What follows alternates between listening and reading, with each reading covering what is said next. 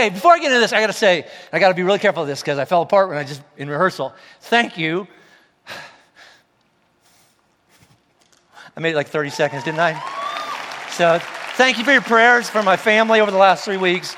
My dad went to be in heaven a couple weeks ago, and the only way my family made it through it, my mom's making it through it, is a lot of y'all are praying for it. So thank you for that, and then we won't talk about that anymore. All right, so the timing of today is really, really interesting. Because I've been stuck out on this farm for the last 3 weeks, all right?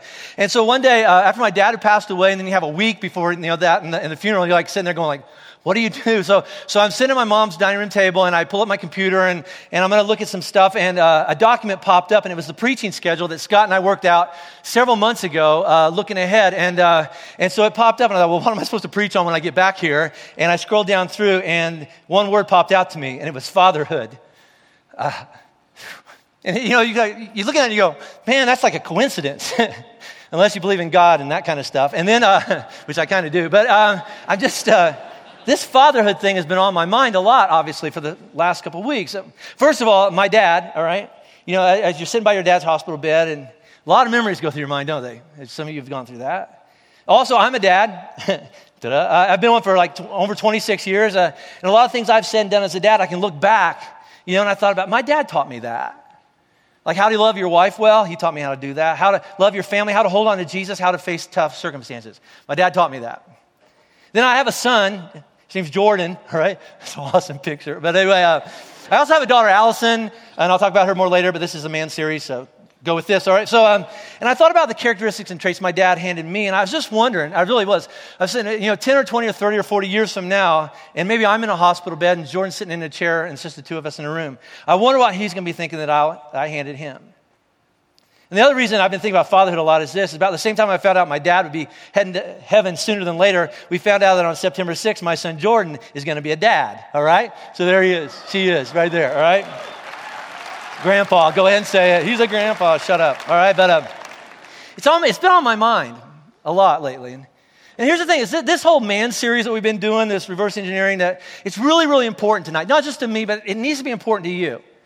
No matter where you are in life, all right, is that everybody in this room fits into one of these categories, all right? And if you don't, then there's a bigger problem. But everyone in this room either has or had a father.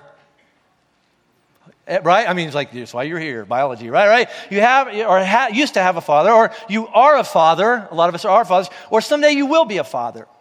And then looking back at those categories, those three categories, the first one, everybody has or had a father. That can go one of two ways. You had or you have a good father, or you had or you have a bad one. Right? That's just reality. But either way you answer that, two things are true. First of all, it affected you, for good or bad, and you can't change your dad. You can't change your past. I'll talk about that more in a minute. But the other two categories applies mostly to the men and boys in this room. You currently either are a father, or there's a good chance in the future you will become a father. And those descriptions of good or bad describing you are both still up for grabs at this point. Meaning, it's still being decided. It's still being written. Right? And it can be changed no matter what's going on. For better or worse, how you are as a father could change for better or worse. Here's the other thing about the present and the future. And we hold on to this truth that Jesus taught. We try to hold on to all the truths Jesus taught, but this one really, really, really tight. Something Jesus stressed a lot and gives everyone in this room hope. I'll set it up. One time Jesus had just taught some men some really, really, really hard truth, and they looked back at him and they went, what are you talking about? Because they could not even believe that what you just said could ever fit into my life, my personal situation. It's just impossible. And you remember what Jesus said back to him? He agreed with them. You're right. What I just taught you, what I just told you to go and do, it's impossible. But he didn't stop there. He went on. Remember this? Jesus looked at him and said, you're right. With man, it is impossible. It is impossible. But with God, let's just say it all together. 1, 2, 3. All things are possible. So while it's impossible to change the past, it is possible that no matter what's going on in your life in the past, no matter what's going on even tonight in your life, and please hear this, nobody's throwing stones at you or judging you, all right? But the truth is, according to God, from this point on, you can be, or you can start be, or you can start moving towards being a better person, a better father, a good father, a better man. Now, here's the thing. What most of what I want to talk about tonight is going to be addressed to fathers. But I want to talk to several groups in this room, and I'm going to give a lot of disclaimers before we start this. so that if and when you hear something, you don't immediately tune me out. Because you sit there and go, well, that didn't really apply to me in my season of life. Or maybe what I say, God said this, and you can look at your life or somebody else's life, and you can sit here and legitimately say, I tried that, or they tried that, and it didn't work. I agree. I have some of those in my life too. But let me just say this. I'm going to say some really hard stuff tonight. Really, really, really tough stuff tonight. All right, that's why there's a parental warning up there, right? But even if you don't agree with what I say or how I say it, just agree with me on this. Before you write me off or throw stones out or throw it out, here's what you need to ask yourself tonight. Is there some truth in there I can walk out of here with? You don't have to agree with me on all this, all right? You don't have to like me, all right? But just ask, is God trying to teach me something in tonight, all right? The second thing is this, and I've already said it, but I'll say it again. You cannot change your past. You cannot change your past, what you've done wrong in the past or what somebody else did wrong to you. You're right about it. It was wrong and they shouldn't have done that. It just doesn't change anything. See, there are some prayers that I know God's answer will be no matter how much you ask him and beg him and have faith, all right? Like this, dear God, give me a different childhood than the one I had. No. Right? We pray stuff like that. God, make yesterday not happen. No. The answer is no. It happened, all right? But what God will say to you is this: the sins and mistakes of the past are all forgivable. Even though there's repercussions in this life and fallout and consequences for those past decisions. In some areas of our life, not all, but in some areas, the big areas, there are no do-overs. But he would also say this: everything is forgivable, and everybody gets up from this point on. Everybody gets up from this point on. You can't change your past, but you can from tonight on have a different future. Let me add one more thing. I just threw this in right before my talk tonight, but I remember that I was talking to my aunt last week at the funeral, and my aunt had a daughter who had a baby out of marriage. It happens, okay? So her daughter got pregnant outside of marriage, and so we were sitting in my mom's living room, and we were talking about the stupid things people say to people going through stuff like this. And if you're one of these people, pay attention and take notes and shut up. All right, so here it is, all right?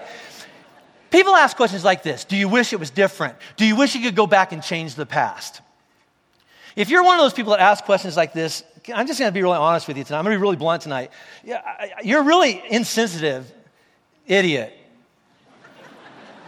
And here's what I mean by that. What you're saying is, if you could, would you give your child back?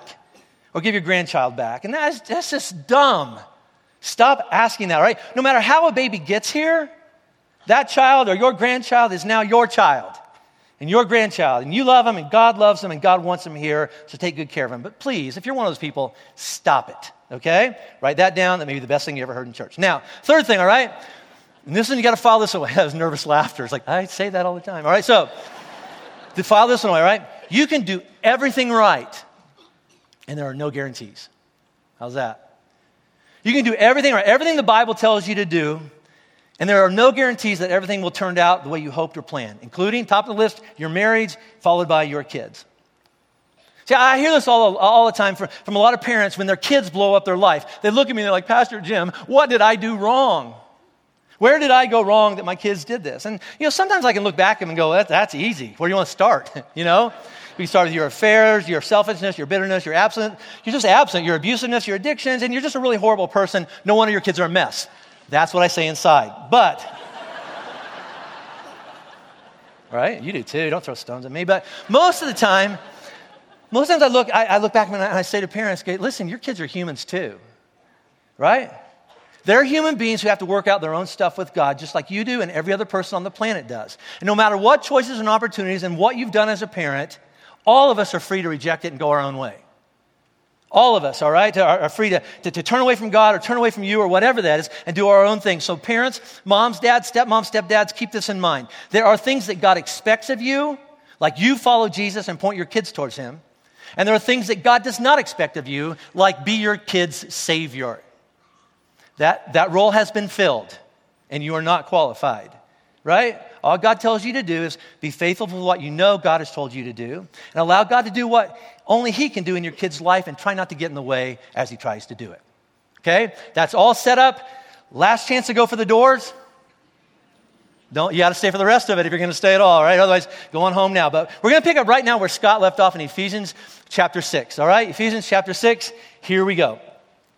Children, Let's just start real light, kids. All right. Children, obey your parents in the Lord, for this is right. Now, let's just stop right there. Just like last week when Scott was up here, I want to say the same thing. There are certain verses addressed to certain groups of people in the Bible and in this room. And if this is not addressed to you, you don't have the right to rip it out of the Bible, use it as a weapon, and build a case against people that it is addressed to who you don't think are doing a good job at following it. In other words, I want to talk to children, not parents. All right? So don't use this against your kids later, all right? And by children, I'm saying this. I'm talking about people that are typically under the age of 18, but maybe, still in college, but you're dependent upon your parents, your mom, your dad, your step, whatever, or guardian, for food and shelter and finances. I'm talking to you tonight, right? Rather, here's what God is saying to you. Ready, kids? When your parents or your guardians tell you to do something, unless they're telling you to commit a sin, do it. Do it, thus says the Lord, all right? Don't do it because if you don't do it, you'll get in trouble or get punished. Don't do it because, I like that, so I'll do it, or I understand. I agree with you, Mom, of course I'll do it. Don't do it because it's convenient or fun. No, God is telling children who are dependent upon their parents to obey their parents because it's right. It's right.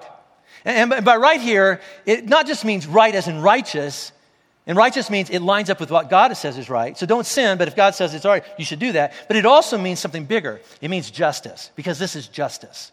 As in, and we talked about this a few months ago, if you'll do this, if you'll obey your parents in the Lord, because this is right, God is going to do something in your life now, as a middle school student, as a high school student, to ensure that you have what you need later in life. Right? And justice means everybody deserves to have certain things in this life. God says, I'm setting you up for a better life now if you'll obey your parents now. Now. You'll have a better life later. Look, and you say, what do you mean by that? Look at the next verse. The guy writing this, his name is Paul. He refers all the way back to the 10 Commandments that were written over 1,000 years before this. Look at this. He says, honor your father and mother, which is the first commandment with a promise. I'll explain that it may go well with you and that you may enjoy long life on the earth. He's talking to kids. And here's what he means. He says, if you read through the other 9 commandments, they're pretty much just that. They're commandments. Do this, don't do that. If you break it, you're going to get in trouble. That's really the other 9 commandments, all right? Bad stuff will happen. But with the 5th commandment, honor your father and mother, there's a promise attached to that commandment. Do this, honor, obey your parents, and your life, kids, your life will be better. Better. Not easier. No. Not every day is a party and it's fun at my house. No. Better. Maybe not today and maybe not even tomorrow, but later. God says, if you'll do this, I promise it will pay off for you down the road. I promise. And I keep my promises. I'm just talking to kids tonight, right? Let me ask you the same question Scott asked last week.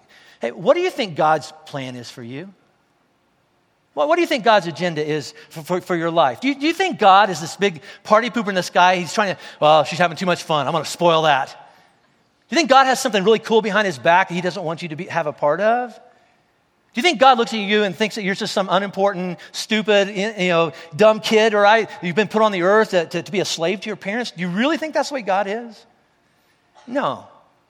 See, Jesus said that he came so you could have a better life. And he wasn't talking to your parents. He was talking to you as well, an abundant life.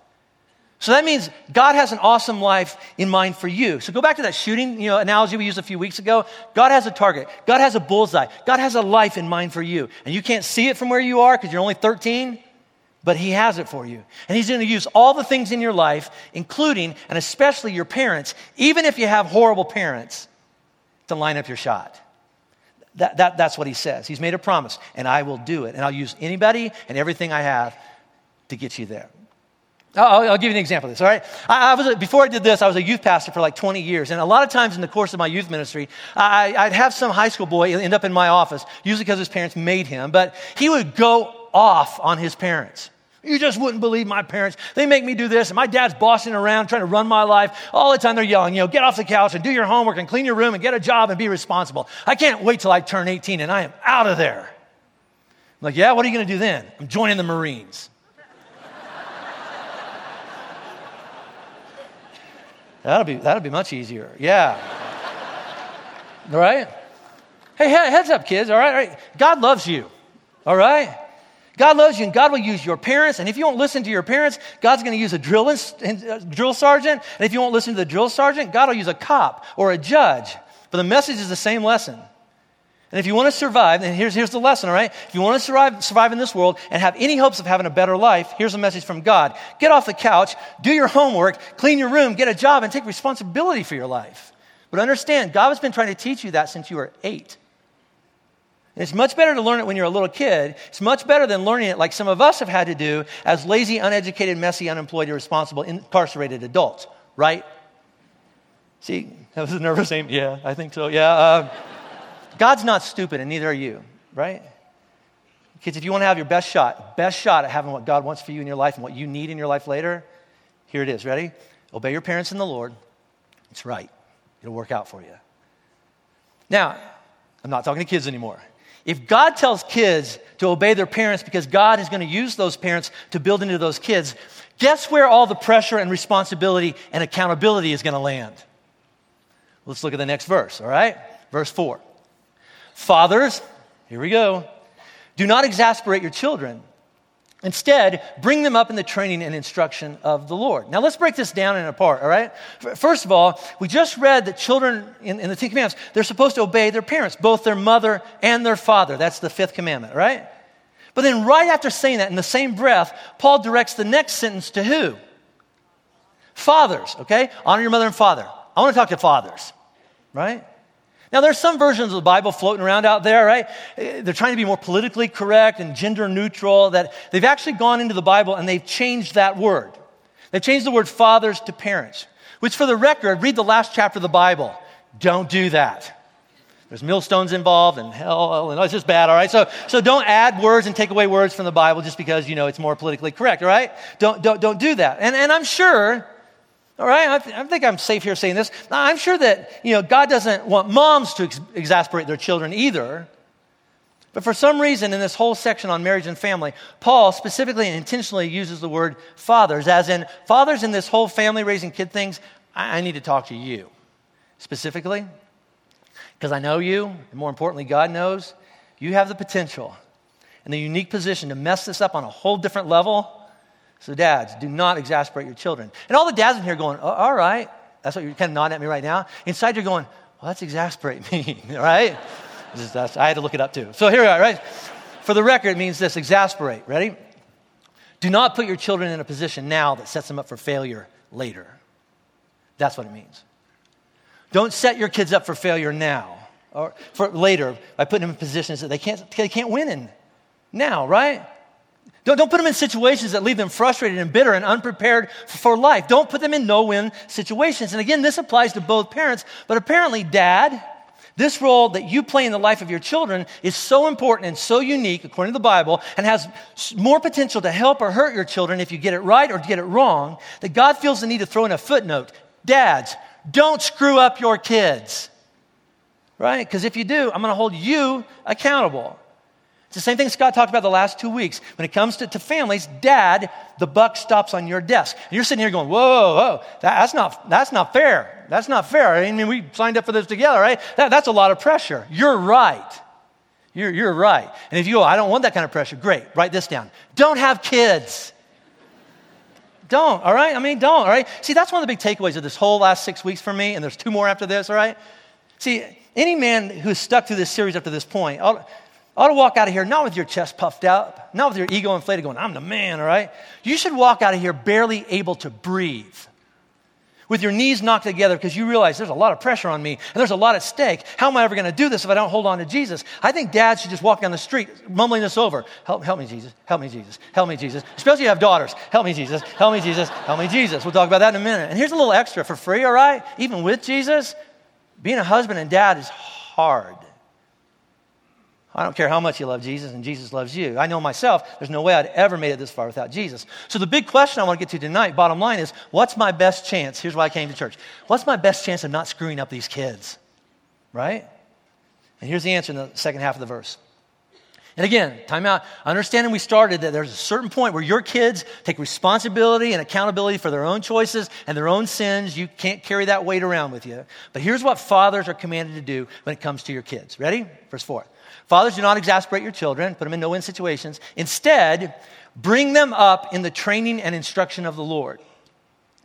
All right, so there's two. One, you can exasperate them, or you can do this other thing. Bring them up in the training and instruction of the Lord. Dads, here's your best shot. Here is what you have to be aiming for to set your kids up for a better life later. Let's break it down. First, this is just talking to dads here, fathers, all right? Fathers, bring your children up.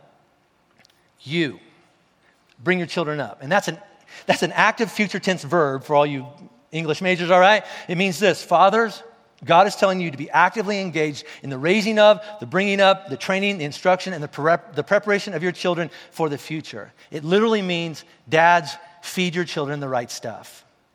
That's what it means.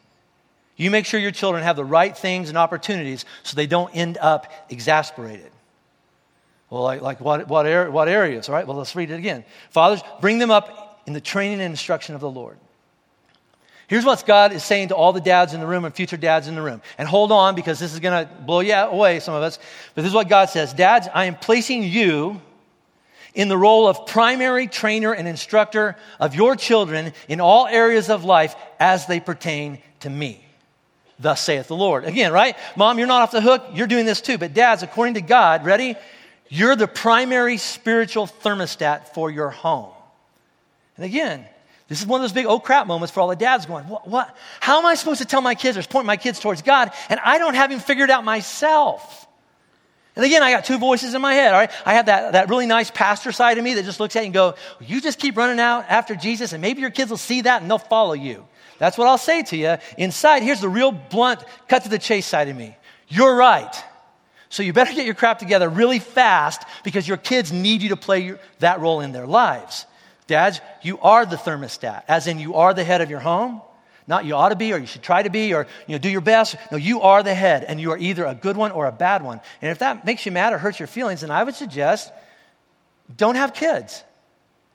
Because your alternative to being the leader of your home is dump your responsibility on your wife or girlfriend, or cross your fingers and say a prayer and hope Jesus throws Jesus dust on your kids, and it just magically turns out. And doesn't do that. But fathers, you want to set your kids up, according to the Bible, for a better life later? Here are the three commands I want to unpack with you. First, you get involved in the life of your kids. What areas? Training them what God says, this is a better way to live your life. And instructing them. And literally, and we'll look at this next week, warning and discouraging what God says is wrong, and encouraging and exhorting what God says is right and good. Dads, get some pens out, pencils, whatever, take some notes. Let's break it down. You get involved in your kid's life. You. Please hear me on this. Raising kids is not woman's work. It's just not. A lot of people have believed that all of their lives, and here's why. Some people in the past have mistaught the Bible about this. Some men have abused Bible verses and used them as weapons against their wives and their kids, and women mistakenly believe them. Right? See, listen, children need good fathers actively involved in their lives. And if good fathers aren't available, then they need good men in their lives. And look around the room, because the people that are nodding their heads the most vigorously are the single moms in this room. Because I get more emails from single moms than anybody else, because they know I can do everything I can in the lives of my kids, and I can do my very best, and I can do it right and perfect. Yet I still realize, in order for my children to have a full, balanced, holistic view of themselves and the world, they need a good man in the life of their kids. And Dad, you're at the front of the line. You're at the front of the line. Everybody else is a distant second. But if a good dad is not available for whatever reason, divorce, death, or they just deserted you, then good grandpas, I'm on my way. Good uncles, good relatives, you're next in line. Big brothers, followed by, are you ready? All right. Good Christian men. Good Christian men are in this room right now who are part of this Flatiron Church community. We need you to come along, single moms in this church whose kids are missing their dads. And that's a whole nother talk, but one of our main values around here is me too, meaning put your feet under my table and let's do life together. And if you understand that, I should never have to recruit for children's ministry again. We need some good men to pour into the lives of our kids. But let me talk to dads. Nothing compares to you. Nothing compares to you showing up and being in your son or daughter's life, and nothing is more devastating when you don't. We're going to get tough here, all right? You say, well, I can't. I can't be involved in the life of my kids because my schedule is so busy. And while, we don't have a much quantity of time when we are together, it's quality time. I'm going to be really honest with you. I call bull crap. You know what? If that helps you sleep better at night and your kids are still young enough and naive enough to buy that, you go right ahead and believe it, but it's not true. It doesn't work, but you won't find that out for years down the road, and then it'll be too late to get tonight back. See, it's not either or. It's both. Your kids need a high quantity of quality time with their dad. That's just true. And if you're too busy to supply that, first of all, you're simply too busy. And you're doing the wrong things. And worse than that, and hold on, all right, don't leave, you're a bad Christian. If that makes you mad, get mad at God because he said it, I didn't say it. That's too dangerous for preachers to say, but he said it. Read this. This is in the Bible. If anyone does not provide for his relatives, especially for his immediate family, that's your wife and your kids, he has denied the faith and is worse than an unbeliever. We're not talking about financial provision, although certainly included in that. But the best thing you can provide for your children's dad is you. And if you've chosen to do other things over being involved in the raising of your children, you've chosen poorly, and according to the Bible, you're in sin. And I'm not talking about things out of your control. I'm not talking about custody battles, and there's certain seasons of your job that you just have to be out of town, right? I'm not talking about things you have no choice in. If you could, you would, but you can't. That's not what I'm talking about. I'm talking about this. A while back, you had two deals on the table. One allowed you to be involved in the raising of your kids, and one that did not, and you chose the one that didn't. You chose that. And I don't care how much money it pays or how much it strokes your ego. If you chose any option over your kids, you've chosen poorly. And if I were you, I'd go back to the table and make a different choice. So what part of my life should I get involved in? All right, where do I start? Let's go back to verse 4. Fathers, bring them up in here it is, training and instruction of the Lord. Fathers, you're to get involved in the raising of your kids in the training of the Lord. In other words, God looks at you and says, all right, I want you to teach your children. This is how the Lord says life works best. And this is what it looks like, which for you means this. I'm your dad. I'm your dad, and I'm going to teach you. And I'm going to train you, and I'm going to model for you in my own life. This is what it looks like to follow Jesus, especially in the big areas of life that tend to blow all of our lives apart historically. What are they, you remember? They're the same three all the time. Money, sex, and power. So I don't know where to start with my kids. Money, sex, and power. Let's just hit them. I think we only have time to get through the first two, all right? Let's hit them. Dad, okay? You writing this down? Got a lot of dads just going, is this over? All right, but hang on, all right? It's not even close to over, all right? So just hang on. All right? Dad, God expects you to teach your kids what God says about money. Money's not bad. It's neutral. You need to teach your kids what money can do in their lives and what money cannot do in their life. You need to teach your kids about priorities. Here's what God says to do with your money. Everything's important in your life. Not all things are equally important. If you have some money come in, all right, give part of it away to the things that God is involved in. Save the second part for the future and spend the third part. That's just basic.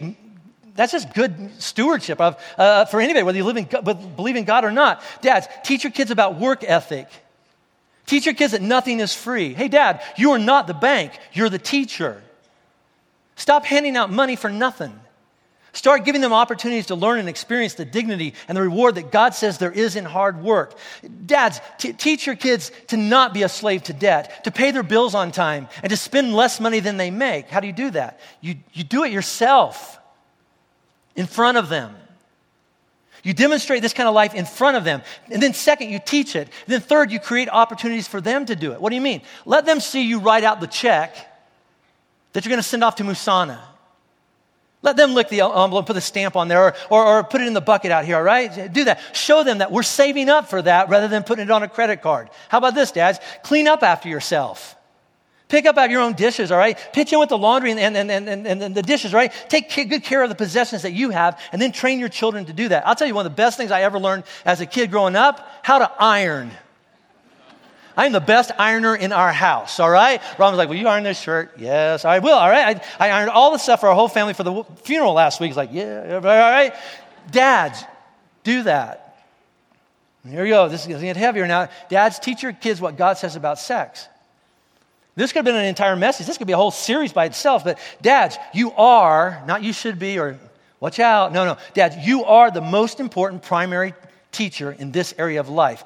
So whatever you do, in this area of your life, that's what you're teaching. Whatever you do, that's what you're teaching.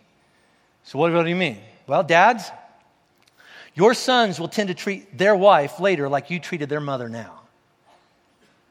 If you loved her, cherished her, served her, protected her, were faithful to her, or if you hit her or abandoned her or were rude to her or trashed her behind her back, typically, the apple doesn't fall far from the tree. And that's not a hard, fast rule. It's just what usually happens, right? So dads of daughters, if you want to know how this boy that wants to date or marry your daughter is going to treat her several weeks or months down the road after the honeymoon's all over, watch how his dad treats his mom and what this boy has to say about his mom, because eventually he's going to do that to your daughter. And I know Jesus can heal and fix and forgive and mend all of our broken past. I'm just saying, pay attention. Pay attention. I didn't get spanked or smacked much, but one thing's that guaranteed in my house, getting smacked, mouth off to mom. You were going down, right? See, if you're a cheater, it doesn't matter what you said about cheating to your son or daughter.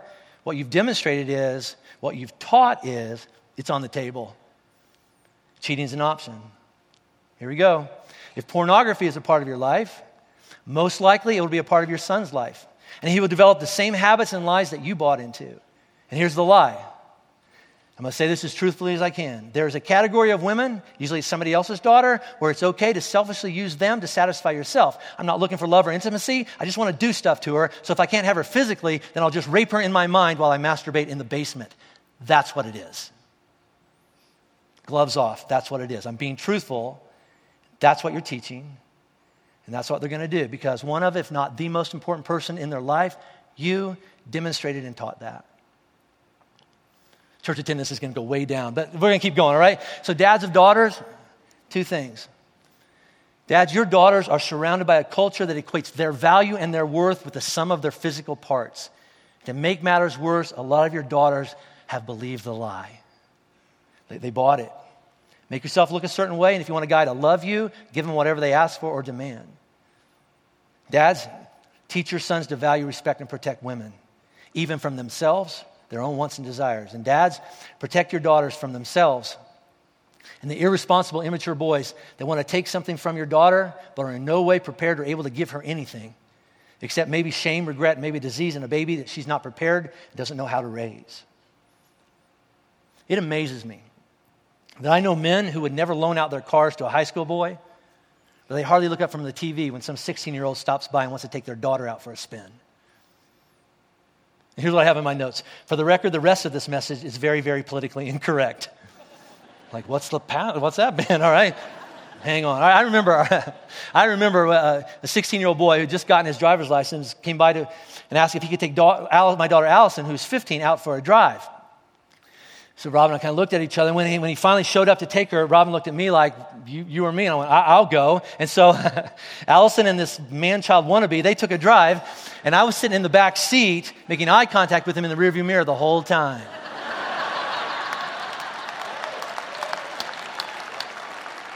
See, all you high school girls, I hate him, all right? So you say, well, wasn't your daughter embarrassed? Yes. Did I care? Heck no. My dad's watching from heaven. I couldn't say it. But my point is this, all right?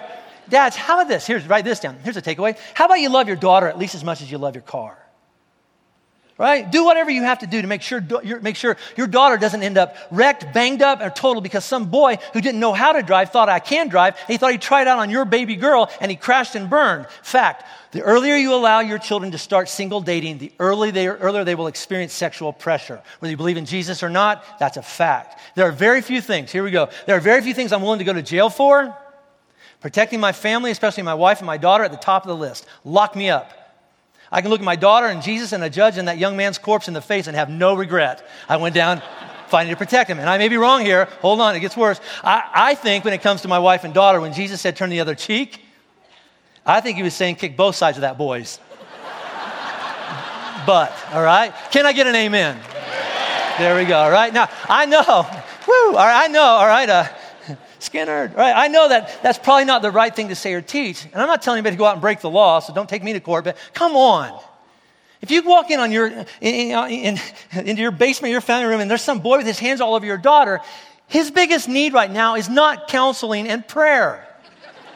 He needs you to rip him a new one and throw what's left in the front yard. And for the record, all right, our prisons today are not full of men who went to jail who are fighting for their families. They're full of boys whose fathers didn't. And again, I remember when my daughter was in high school and I was the youth minister when she was in high school. How's that, kid? All right? So, and I taught a lesson about sexuality. And I was standing on the stage and I saw my daughter right over there with all of her girlfriends. And I said, listen, all girls are God's daughters. And if any boy ever tried to do anything with my daughter, here's the quote I used, all right? It's probably not at that church anymore, but I said, I'll hunt that boy down and I will cut off the offending member. Or the way Jesus said it, go ahead, make my day, all right? Dirty Harry quoted him on that. It's in the Bible somewhere, right? Now, after church, when I got home, I was met by two women in my front hallway, my wife and my crying daughter. My daughter was crying because she was convinced, because all her girlfriends told her, nobody's ever going to ask you out because they're afraid of your dad. On the outside, I'm like, I'm sorry for embarrassing you and ruining your love life. But on the inside, mission accomplished. Absolutely. Absolutely. And for the record, my daughter Allison did have several more dates in high school, all right? Is now married to an awesome, godly young man named Ben. You've met him before. Who knows that if he ever screws up, I'll kick his tail. And Ben's godly dad, we have a plan.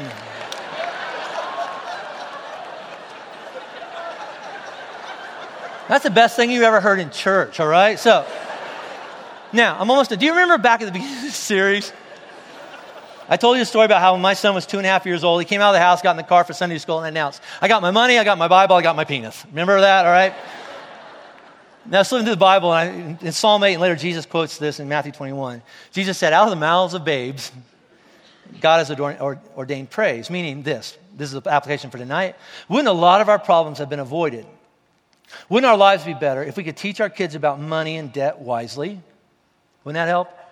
If we could teach our kids what the Bible says about this is a better life, and if we could teach our sons to keep their penises where they need to stay till God says it's all right now.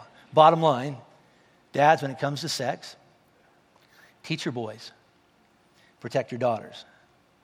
And if you're going to fail in one direction or the other, be overprotective rather than underprotective. And if you don't understand that, you either don't have children or according to God, you're a bad dad.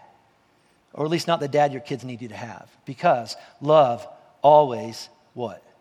Provides and protects, all cost. Now, I got to stop here, all right?